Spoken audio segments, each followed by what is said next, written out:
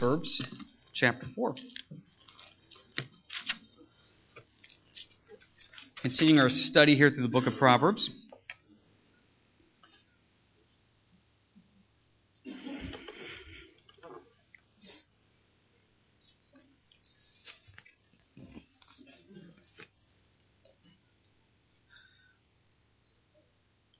Okay, we're going to do all of Proverbs 4 here. Now, as you know before, as we've been going through the book of Proverbs here, the key thing in the book of Proverbs is always about wisdom, guidance, and direction. What does God want us to do? And making smart choices in what God wants us to do. Now, when I like to read one of these chapters, I always like to read the chapter and say, okay, Lord, what's the key point you're trying to get out of this? And I think when you look at Proverbs 4, the key verse is verse 7. Wisdom is the principal thing. Therefore, get wisdom. And all you're getting, get understanding. Isn't that the truth? Wisdom is the principal thing. If you got wisdom, life is going to go a whole lot better. Just stop and think for a second, for you that have walked on this world for a while, how many times do you wish you could go back and make a different decision? Wisdom says you should have handled it this way. And you realize that, and you see that, and you're just like, wisdom says, boy, if you just would have done it this way. And there's those little catchphrases, hindsight's 20/20. And there is some truth to that. There's a lot of decisions I wish I could go back and change. Have you ever had one of those decisions where right as you're making that decision, you're stopping saying, this is really a dumb choice, but the words are already coming out of your mouth? See, wisdom says, let's think before we speak. And this is why we study this book out. This is why we have times of prayer and devotions throughout the week, is because you never know when those situations are going to pop up. And sometimes you don't have time to say, you know what, you just really asked me a really good question, so let me go pray about this for a couple hours and I'll come back with you with an answer. Sometimes it doesn't work that way. That's why we need to be, as the Bible says, prepared in season and out of season, because you never know. When that phone rings, you don't know what's on the other end of that. When you show up for work tomorrow, you don't know what they're going to say. When your spouse says, hey, I got to talk to you, you don't know what's going to come out of his or her mouth. You don't know. So we need wisdom all the time because we never know what life is going to throw at us. So therefore, wisdom is the principal thing. Verse 7, therefore get wisdom, and all you're getting, get understanding. So now the rest of this chapter is all about wisdom. Now, the first part of this chapter, verses 1 through 6, if wisdom is the key, what's the best way to get wisdom? It's to get them while they're young. Verse 1, hear, my children, the instruction of a father, and give attention to know and understanding. For I give you good doctrine. Do not forsake my law. When I was my father's son, tender, and the only one in the sight of my mother, he also taught me and said to me, let your heart retain my words. Keep my commands and live. Get wisdom. Get understanding. Do not forget nor turn away from the words of my mouth. Do not forsake her, and she will preserve you. Love her, and she will keep you. If this is Solomon speaking like we think he is, that wrote the book of Proverbs here, Solomon's giving us a little bit of insight into what it was like to be raised by King David and Bathsheba. David trying to give him wisdom. Here he is sitting on Bathsheba's lap trying to hear these things. See, this is one of the principal things we have as a parent, is to train up our kids in the Lord. A verse that we quote a lot, Proverbs 22:6, train up a child in the way that he should go, and when he will old, he will not depart from it. Now the problem is with this idea of train, a lot of us think train means let's just get him to 18.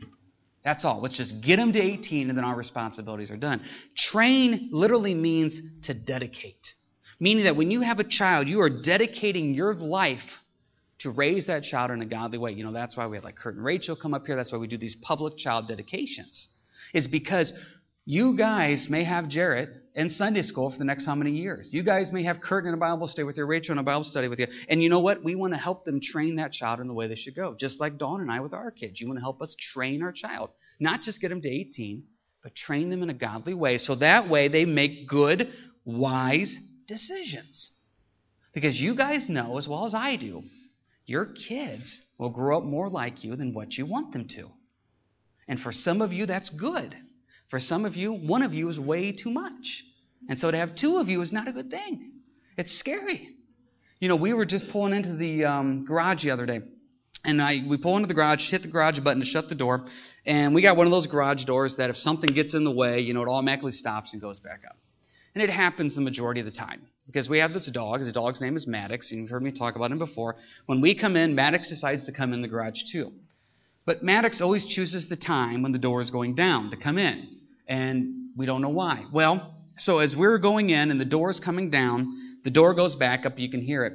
Kenan, number 3, who's a little over 2, hear him say something. And it's like, Kenan, what did you say? I heard him repeat it. And Kenan's saying, dumb dog. Now, you know I try my best to raise my kids in a godly Christian way. And I'm constantly battling Dawn on that because she wants to bring him down. Every time the dog comes in the garage, Dawn always says, dumb dog. That's how she refers to him. She has this love-hate relationship. So every time she talks about the dog, it's dumb dog.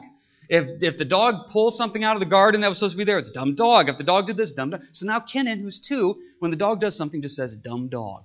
And so when he walks outside, he sees dog, he doesn't say Maddox, he just calls it dumb dog.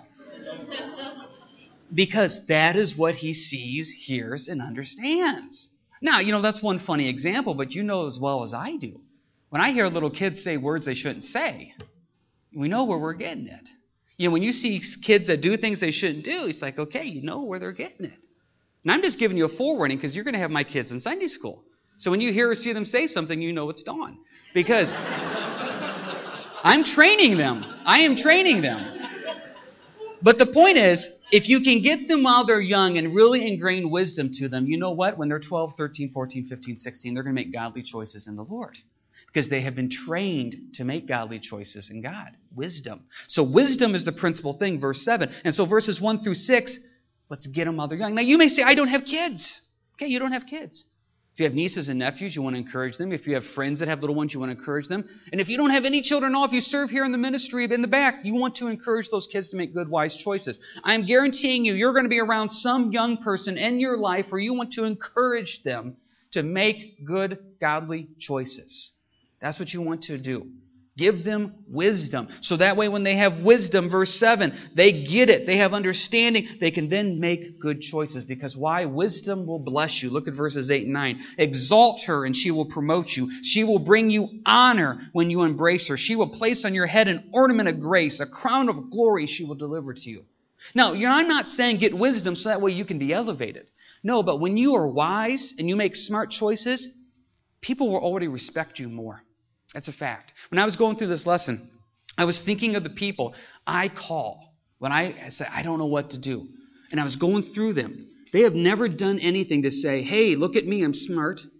But there's just wisdom in their life and in their experiences and how they live. And you say, boy, I feel comfortable calling that person to say, hey, what do you think about this? Now, I don't make decisions based on what somebody else says. It's between me and the Lord. But there's also wisdom, the Bible says, in the counsel of many. And there's people I trust and respect to say, hey, I just want to bounce this idea off you. What did you think about that? And when I look at them, I exalt them, not in a godly way, but I know they have wisdom. I honor them. They have this crown on them of wisdom. And I really respect what they think and say. And if you think of somebody right now that you really respect of what they think and say, I'm willing to bet there's probably wisdom in that person's life. And you've seen them make good, godly choices over the years, and you say, I want that too. Because now what it comes down to is there's 2 paths that you have to choose. And the Bible always makes things black and white. And what we're going to go here now from verse 10 on is the path of life, and there's also something called the path of the wicked. Wisdom keeps you on the path of life. Now, it's interesting to note in Proverbs 4 here, the word life or live is used 5 different times. And it says wisdom promises you life. In fact, it even goes one step further. It says wisdom promises you health. Look at verse 22. We're jumping ahead for a little bit. For they are life to those who find them and health to all their flesh. Now, I struggle with that for a little bit. Because I know some godly people that had a lot of wisdom that died very early. And they did not have physical health.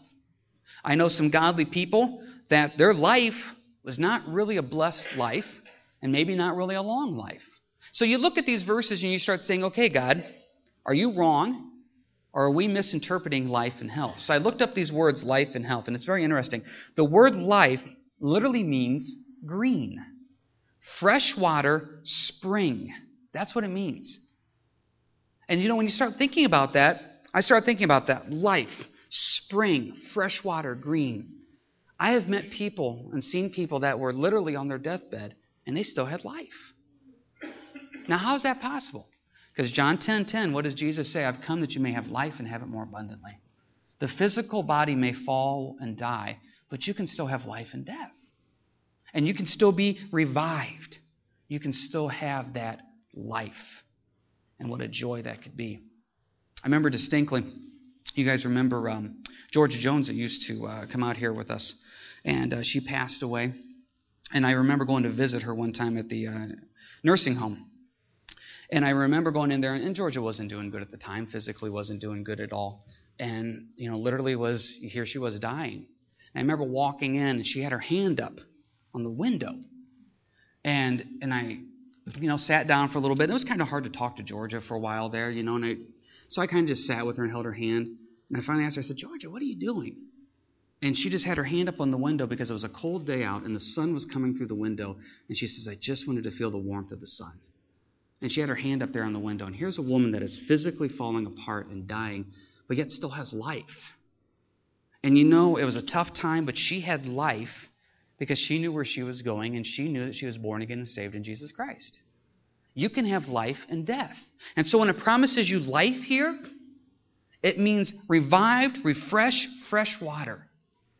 There are some people, and there may be some of you here today that are falling apart physically. It is a struggle to get up and go. But you still have life because of what the Lord has done. And that word health literally means sound mind. I've met people, once again, that if you would look at them physically, they do not have good health.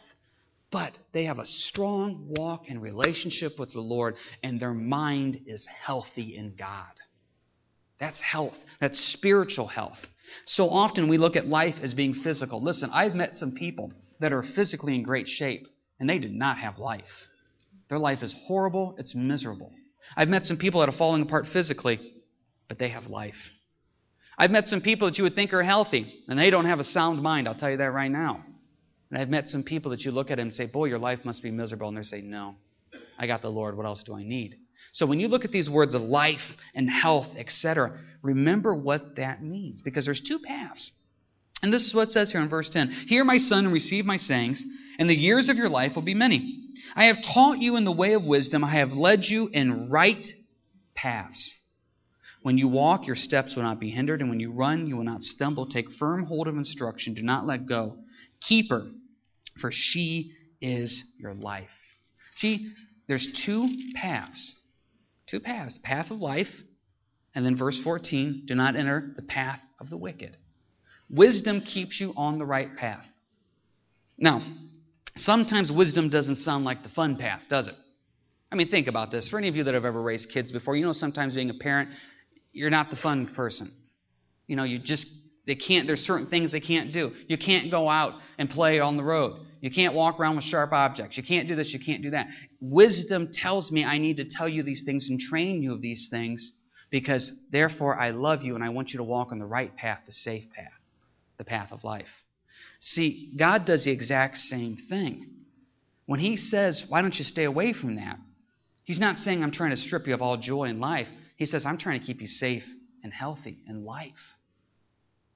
So when God says no, He says no for a reason. But the problem is people look at the things that He says no to, says, He takes away all the fun stuff.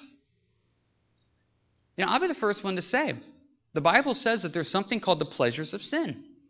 If sin was not enjoyable, we wouldn't want to do it. But here's the thing. It says the pleasures of sin for a while. Those things that we think that are causing joy and fun end up usually coming back to bite us.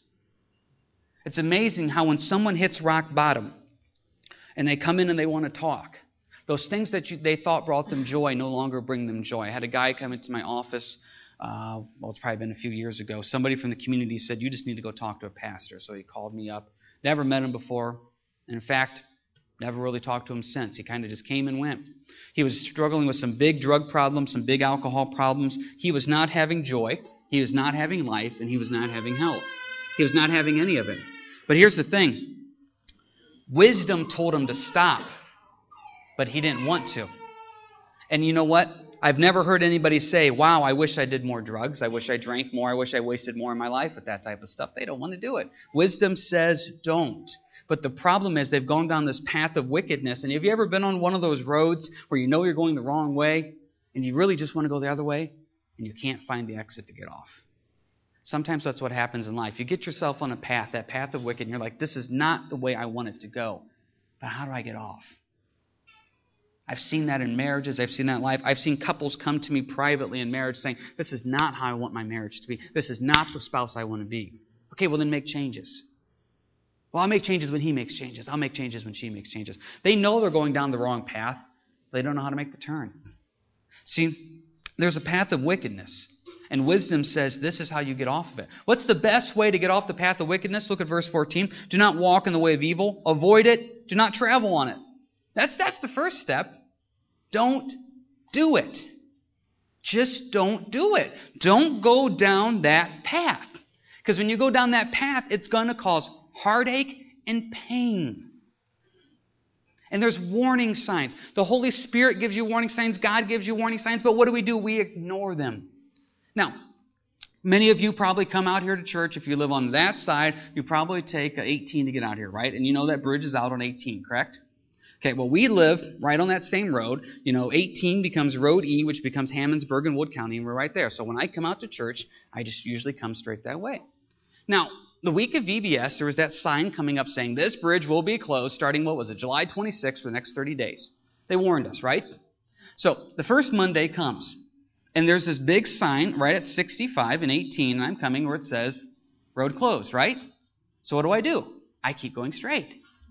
Okay? And there's another sign that says, and I'm not even paying attention. And so I get to the bridge, and I have to turn around and go back. And you know what? Then I'm bothered because, they should have done this and they should have done that. There was warning signs, there was postings, I just wasn't paying attention. And so my life had to make a U-turn and go back. The whole point of it is there were warning signs. I just didn't see it, or I didn't want to see it. See, here's the thing. Most of the time when you're going down a path you don't want to go, you know it. There's nothing mind-shattering about this. You know it. You know that's not what you're supposed to be doing. Wisdom goes one step further. And it says right there in verse 14, avoid it. Do not travel on it. Turn away from it. Pass on. Just stay away from it. How simple is this? If there's something you know that's going to cause heartache, pain, or hurt, you stay away from it. Now that is not mind-blowing, and you don't even need to write that down. That is just such a statement of fact. But yet, why is it as human beings do we not realize that? Because we're not walking in wisdom, we're walking in the flesh. Verse 14, they do not sleep unless they have done evil. Their sleep is taken away unless they make someone fall. They eat the bread of wickedness. They drink the wine of violence. There's two paths. There is wisdom and there's the path of wickedness. So there is practical wisdom that we talked about. Practical wisdom that says make smart choices, that says this is going to hurt you. There's no reason to go down that path. That's just practical. But there's a spiritual wisdom too. Turn, if you will, to Luke chapter 7. Because here's the thing. You can have practical wisdom and still not be right with the Lord. I know a lot of wise people. But a lot of these wise people don't have the spiritual wisdom. Where does that come from? Luke chapter 7, if you will, please. We've talked about the practical wisdom that protects us. Now let's talk about the spiritual wisdom.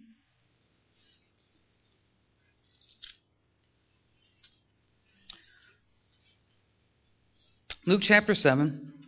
Let's go ahead and start here in verse 33. It says, for John the Baptist came, neither eating bread nor drinking wine, and you said he has a demon. What Jesus is basically saying, okay, you guys didn't like John the Baptist. You said he was too strange. He's got a demon inside of him. Verse 34, the Son of Man, Jesus, has come eating and drinking, and you say, look, a glutton and a winebibber. He says, so I come, and I live a quote-unquote normal life around you, and you don't like me. A friend of tax collectors and sinners. So he says, John the Baptist was strange. He lived out in the wilderness, ate locusts with honey, and wore camel's hair, whatever. And you didn't like him because he's strange. I come and live among you, eat with you, drink with you, live with you, and now you call me a glutton and a winebibber. What does he say in verse 35? But wisdom is justified by all her children. Now, that's interesting. Wisdom is justified by all her children. And then, if you're taking notes, just write this verse down. 1 Corinthians 1:30. 1 Corinthians 1:30 says, Jesus became wisdom for us. See, what Jesus is saying here is wisdom is justified by all her children. And in 1 Corinthians 1:30, Jesus became wisdom for us. He says, my descendants, if you will, my children, will prove to you that it was the right choice. And so therefore, by us accepting Christ and walking with Christ, we are proving to the world that the right path is Jesus. We are justifying wisdom. We are justifying Jesus. Pull this into full perspective here. When you make a choice that is a choice based in wisdom, but which does not line up in the world, in time, your choice will shown to be the right choice. Wisdom will be justified because it is of God, and it is right, and it is proper. And you have to have faith and trust that that choice that you made, prayed over, sought the Lord over, and prayed over in God, will be proven to be right and acceptable in the Lord. It will be justified in time. Turn, if you will, now real quick to James chapter 3. The problem is we don't like it when things are justified in time. We like the immediate results to look good and to sound good. And we don't like it that when maybe generations down the road, that's when the fruit comes. Let me ask you this. If we could come to you right now and promise you your kids, your grandkids, whatever, would be saved and walking in the Lord, you'd love that promise, right? Now, what happened if we would tell you that's a promise you're not going to see while on this earth? Oh, that's tougher, isn't it? Because we want the immediate results from right now. We don't want to know in faith that everything's going to be okay. I want to know immediately right now. God says, no, wisdom is justified in time. That you'll see the results of this in time, that it's the smart choice. It's the right choice. History has proven this again and again and again. You know, I'm a fan of history. I love reading about stuff, and it's amazing when you go look back over the United States and you look over some of the things that happened. The Louisiana Purchase in 1803, when we bought Alaska, it was originally called Seward's Folly. That's the guy that bought it. They said this was dumb. And now you look at the wisdom that came out of that. Those are smart decisions at the time. History shows that. Spiritually, it shows it. There's been times out here at church where we've made decisions and people have said, what are you doing? And publicly we say, this is where the Lord's leading. Privately I said, I don't have a clue. You know, God's saying, do it. I just got to have faith, wisdom. See, wisdom in time is justified. See, because look at this. Verse 13 of James 3. Who is wise and understanding among you? Let him show by good conduct that his works are done in the meekness of wisdom. See, what's wisdom? Wisdom is shown in your actions. I see wisdom by the choices that you make. When somebody tells me how smart they are, and I see a really dumb life, that's not wisdom. Wisdom is shown in the choices that you make. Verse 14, but if you have bitter envy, self-seeking in your hearts, do not boast and lie against the truth. This wisdom does not descend from above, but is earthly, sensual, demonic. For where envy and self-seeking exist, confusion and every evil thing are there. See, when I see somebody whose life is full of those things in verses 14, 15, and 16, bitterness, envy, self-seeking, anger, frustration, confusion, whatever, that is not a wise person. They may think they are, but that is not wisdom of God. Because what's wisdom of God? Verse 17. The wisdom that is from above is first pure, then peaceable, gentle, willing to yield, full of mercy, good fruits, without partiality and without hypocrisy. Now the fruit of righteousness is sown in peace by those who make peace. See, wisdom of God, pure, peaceable, gentle, willing to yield. See, when somebody comes to me and says, I've prayed about this, and this is what God wants me to do, I'm going to go tell that person this and that. No, that's not of God. Because that's not peaceable. That's not willing to yield. That's not full of mercy. That's you. That's what you want to say. Wisdom is sometimes saying, I want to say something, and I'm deciding to keep my mouth shut. That's wisdom.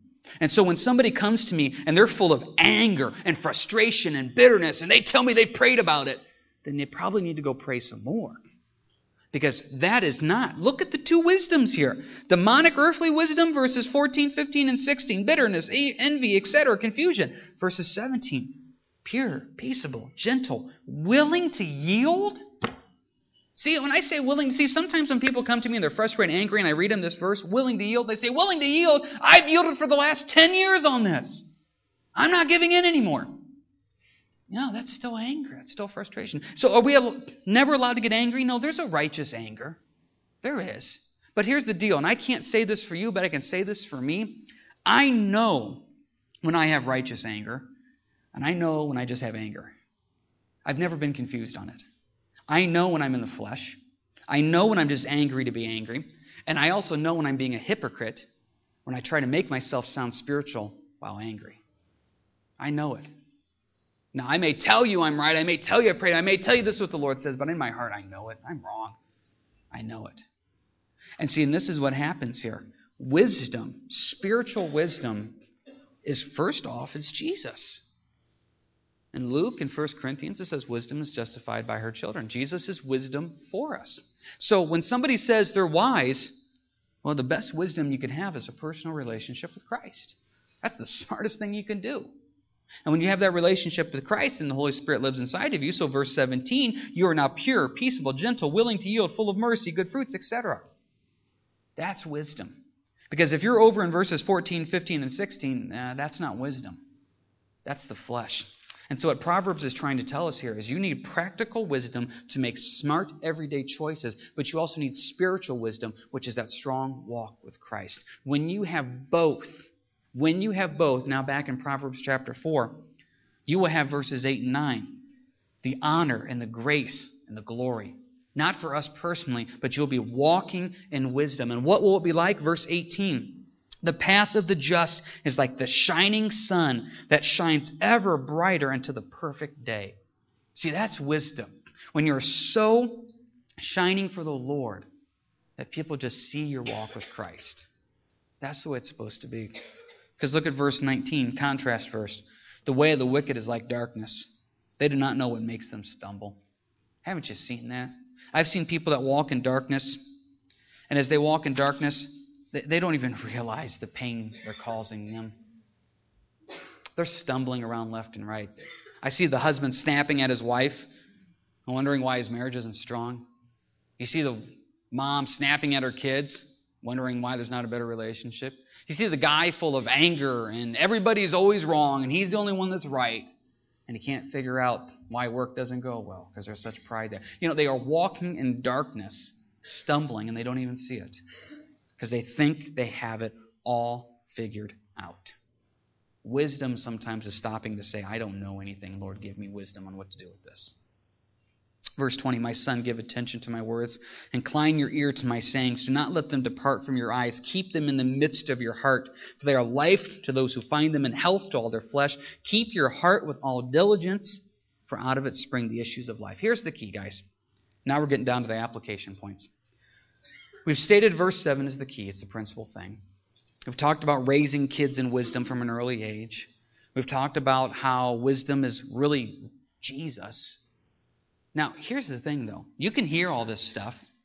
You can walk out of here today.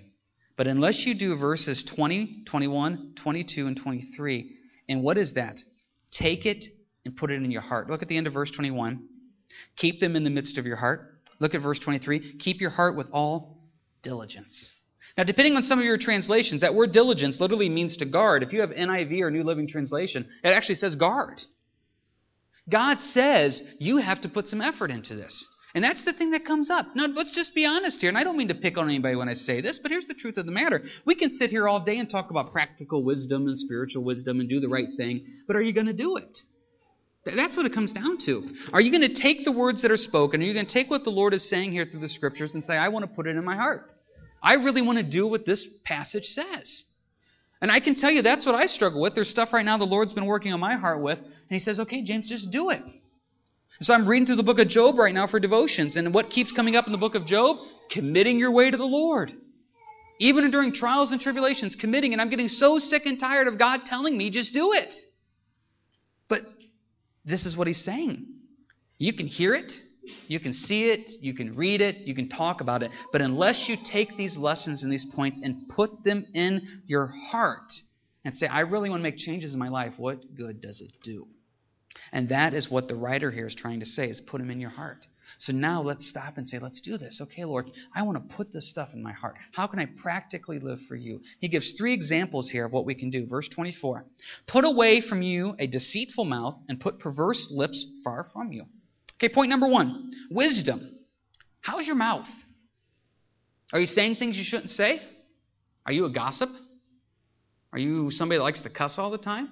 Are you somebody that you have the power to tear down people with your words? Do you know that you are strong and mighty in words and that you can win every argument and win everything? And you know with those certain people, if you just say the right thing, you can make them just melt because you are so strong in words.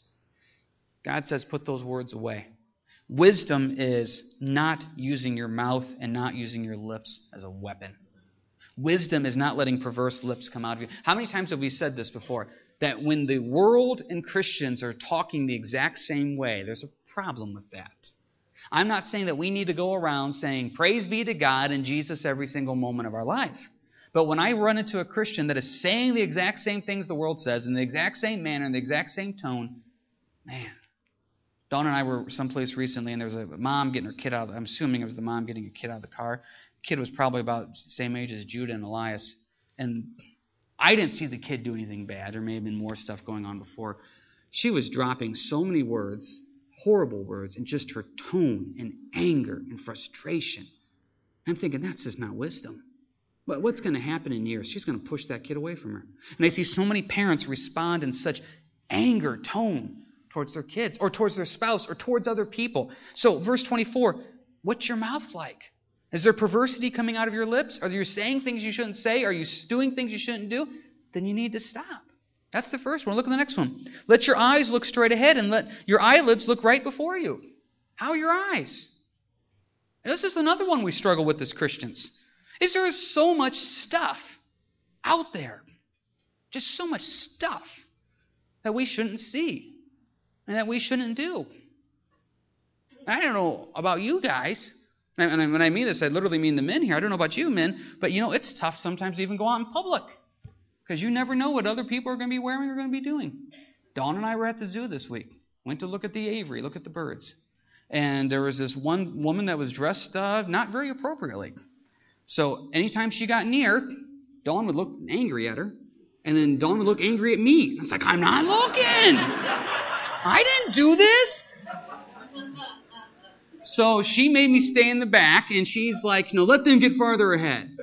And so she said, so I opened the door to let these other people go through, and then there's somebody else that comes in. You basically trade one poison for the other poison, and Dawn gets mad at that. Rightfully so, but I'm just saying it is all over the place. So as men, let our eyes look straight ahead. I remember one of my favorite passages in the book of Job is where Job writes, I've made a pact with my eyes to not wander to the left or to the right to look at the young maidens. Job was written probably about 4,000 to 5,000 years ago. What were the young maidens wearing 4,000 to 5,000 years ago? They were covered head to toe. There was nothing to see. But Job is still saying, I'm not going to let my eyes wander there. And the problem is, and guys, as Christian men, we need to be different when it comes to the things of the world. We can't let our eyes wander and let our eyelids go places it shouldn't. And it's not even just with that. It's with anything for men and women here. If there's programs or shows or something that we should not be watching, then let's just not watch it. If it's inappropriate, then it's inappropriate. Wisdom says stay away from that. That will bring you down. Verse 26, ponder the path of your feet, and let all ways be established. Do not turn to the right or the left. Remove your foot from evil. This puts it all in perspective now. Watch what you say. Watch what you see. Verses 26 and 7, watch where you go. I'm not going to sit up here and be legalistic and say, as Christians, you should never go here, you should never go there, you should never do this. The Holy Spirit will give you wisdom. But guys, as believers, there are a lot of places that we probably just don't need to go. There are a lot of places that we probably should just stay away from. It's wisdom just to say, you know what, nothing's good is going to come out of going there. Nothing's good is going to come out of hanging out with that person. Nothing good is going to come out of building that relationship with them. I'm not saying that we run to the fort and hide and never talk to anybody. The Bible says we need to go out there and be light and witnesses of the world. He says, occupy till I come. But at the same time, too, we have to be careful of what we build relationships with. And we got to be careful of what we spend our time doing, because where we take our feet, our heart will follow. And when we take our feet to places it shouldn't go, our heart is going to go to places it shouldn't go. And you know what? Our eyes are going to go to places it shouldn't go. Our mouth is going to go to places it shouldn't go. Wisdom says, practically, stay out of those areas and relationships and things that are going to hurt you. Wisdom says spiritually, Jesus does not want you to go down that path because that path is going to hurt your walk with Him. It's just not worth it. And so wisdom cries out to us, make the right, smart decisions that are in the Lord. Now, if you're sitting here saying, okay, what are the right, smart decisions? I encourage you to jump back a few weeks, go back and get our lesson that we did on Proverbs 3, 5, and 6, where we talked about trusting in the Lord with all our heart and seeking Him for wisdom and guidance. If you have big decisions coming up and you're like, Lord, what do you want me to do? Grab a copy of that. They may even have some copies back there. You can get online and listen to it also. Because wisdom says, seek the Lord. Proverbs 4 here, wisdom says, seek the Lord practically and spiritually, and you will be blessed by that. Marv, you can come forward here for the final song. I encourage you, we got a lot of, I think, sign-up sheets back there of stuff going on. There's a teen event coming up here in a couple weeks. Harvest party's coming up. Bake sale for Right to Life.